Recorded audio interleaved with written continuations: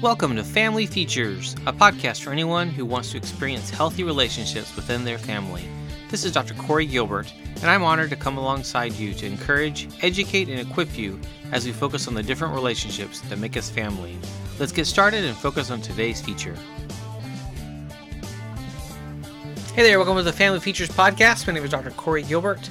Have you ever been struck by the way that you can trick yourself or try to trick yourself into thinking something is true when it's not? It's interesting how we interact with our thoughts and our emotions. Lately, I've been thinking a lot about how easy it is for us to attempt to make ourselves feel better by lying to ourselves, or attempt to believe something by lying to ourselves. If you look at what Scripture talks about who the author of truth is and who the author of lies this doesn't work.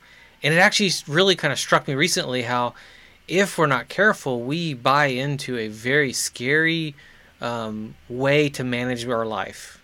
We really are lying to ourselves to try to feel better. And I don't know about you, that has not really ever worked for me. I'm not seeing that work with clients that I talk with all the time as well. You must tell yourself the truth. And that means every thought that you have to run it through a filter of whether it's true, capital T true, or a lie. What you believe matters. Your emotions tell you some data, but they aren't necessarily truth. Actually, I'd almost go carefully say rarely is true. It's information, but we have to decide what's true about it. When you're angry, you need to look at whether you are angry for the right reason, and it's a good thing to be angry about, and you can do something about it. But if you lie to yourself and say, I'm not angry, but you really are, it's funny how that doesn't work. If you're happy in your marriage and you're telling the truth, it's amazing how peaceful things can be. But if you're trying to lie to yourself to convince yourself you are, this doesn't go over too well. Why? Because Satan is the father of lies.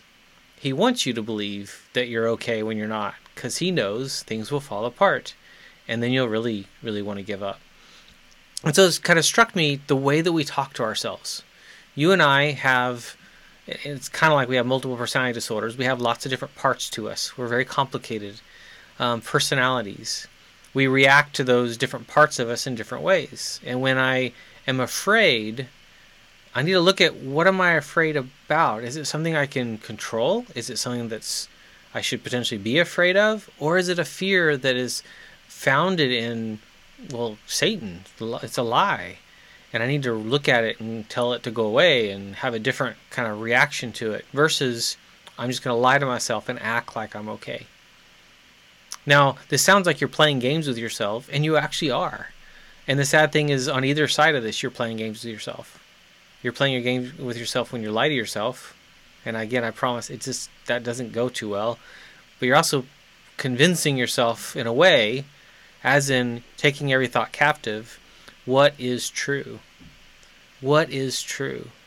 What's true about my marriage? What's true about my kids, my life, my finances? Tell yourself the truth, and it's a very different relationship with yourself and with others and with who God wants you to be. You're able to grow when you're telling yourself the truth. You're stuck when you're not. You're able to forgive. You're stuck if you're telling yourself a lie. So being able to be set free requires truth, telling yourself the truth, and it's really an internal battle, if you will, of kind of the Satan on one shoulder and an angel on the other kind of picture as we've seen. But you must be able to kind of sit there and have this thought come in and set it aside or in front of you and look at it and go, is this really true? Have these emotions, and are these of God? Are they godly? Are they good? Are they unhealthy? And they're not. And tell yourself the truth. And so I don't know if you've thought about this way, but that's the critical dividing line of true and a lie. Truth and a lie. This is going to change the way you view your emotions. It's going to change the way you view the different parts of yourself. That there's a part of you that feels angry. And you know what? That's okay to feel angry. Because you just feel angry. And in some weird sense, that's a fact. What you do with that anger is a whole different story. So being able to choose what I do with it is different than surrendering to the anger and just kind of reacting, kind of almost out of control, or trying to lie to myself and act like I'm not angry when I actually am, or when I'm afraid, or when I'm questioning things.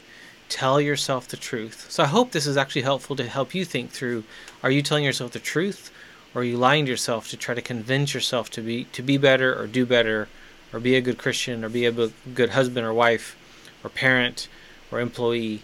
Tell yourself the truth. And then once you are there in truth, the decisions become a lot more clear and a lot, I would even say, more simple.